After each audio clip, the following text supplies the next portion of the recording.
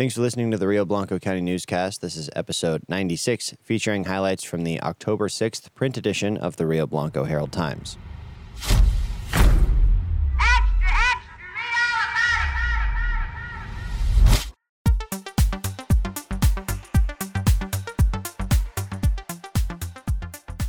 Flu and COVID vaccine clinics begin this month.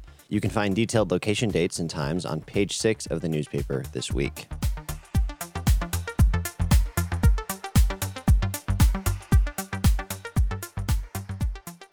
You gotta get over the fear of breaking it, but it's already broke. You're either gonna fix it or you're not. You're not out anything. That's Kyle Granahan talking about his passion for repairing bikes, among other mechanical items.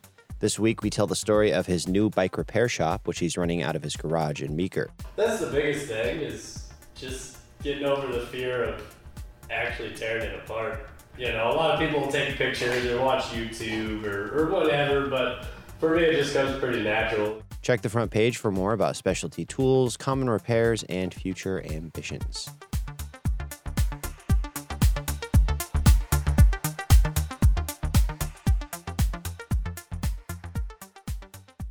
I believe in the voters. They understand that elections aren't just popularity contests. They know this country was built by people just like me, who work very hard and don't have everything handed to them on a silver spoon. This week, instead of covering candidates, we take a quick dive into each of the measures on the ballot this year in the state of Colorado. At stake are a universal school meal program, state income tax reduction, decriminalization of natural psychedelic substances, alcohol delivery legalization, and others. For more, read this week's ballot bingo starting on the front page. Dear Lord Jesus, I do not often speak with you and ask for things, but now I really must insist that you help me win the election tomorrow, because I deserve it, as you well know.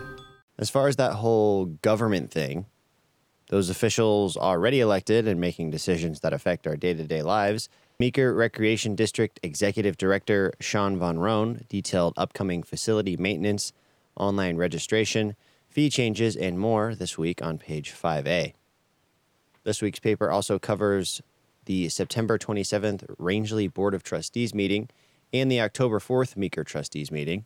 If elected, I will immediately dismantle the student government so that none of us will ever have to sit through one of these stupid assemblies again.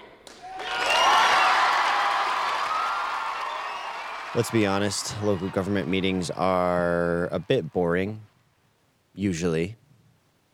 But you know what makes them better? A little thing we call public engagement.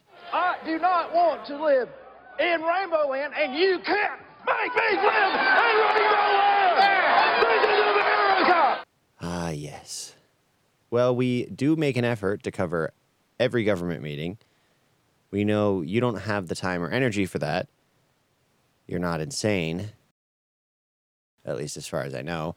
But sometimes you might want to make your voice heard on a particular issue, keep up with how your tax dollars are being spent, which trustee woke up on the wrong side of the bed, and other stuff by reading the paper every week.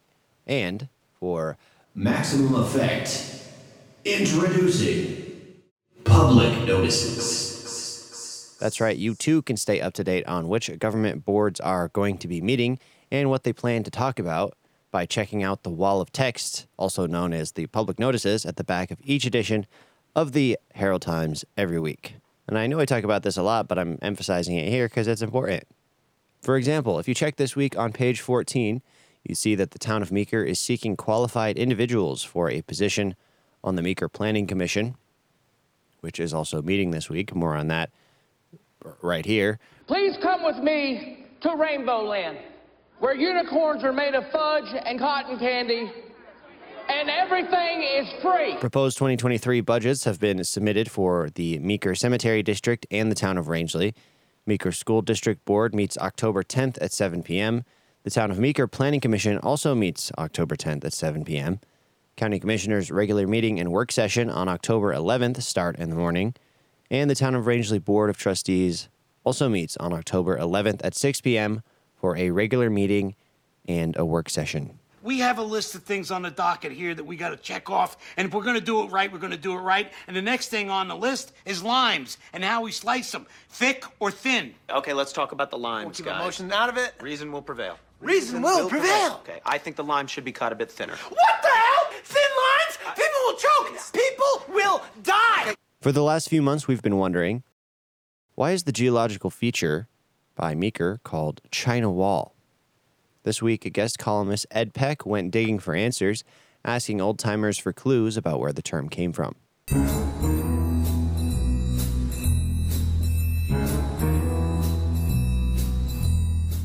Unfortunately, the answer still remains a mystery, with no official explanation about the origin of the name, but Peck's journey was still an interesting read.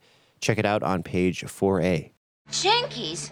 We're coming up to the end of National Newspaper Week. Check out the special column this week if you'd like a reminder on the importance of having a healthy newspaper in your town. It couldn't have anything to do with all that local government stuff, could it? Probably not that. I mean, let's be real. Your average working journalist is clearly just in it for the money, fame, recognition, and incredible benefits to personal mental health. I mean, there might be other benefits, like to the community as a whole. Maybe.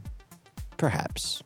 Yes, might have gotten away with it, too. If it wasn't for these blasted kids and their dog. 125 years ago, the Meeker Herald published, quote, "The time is at hand when the candidate will make his rounds among the horny-handed sons of toil. He will grasp his hands, as he never did of yore, and talk of matters never dreamt of before."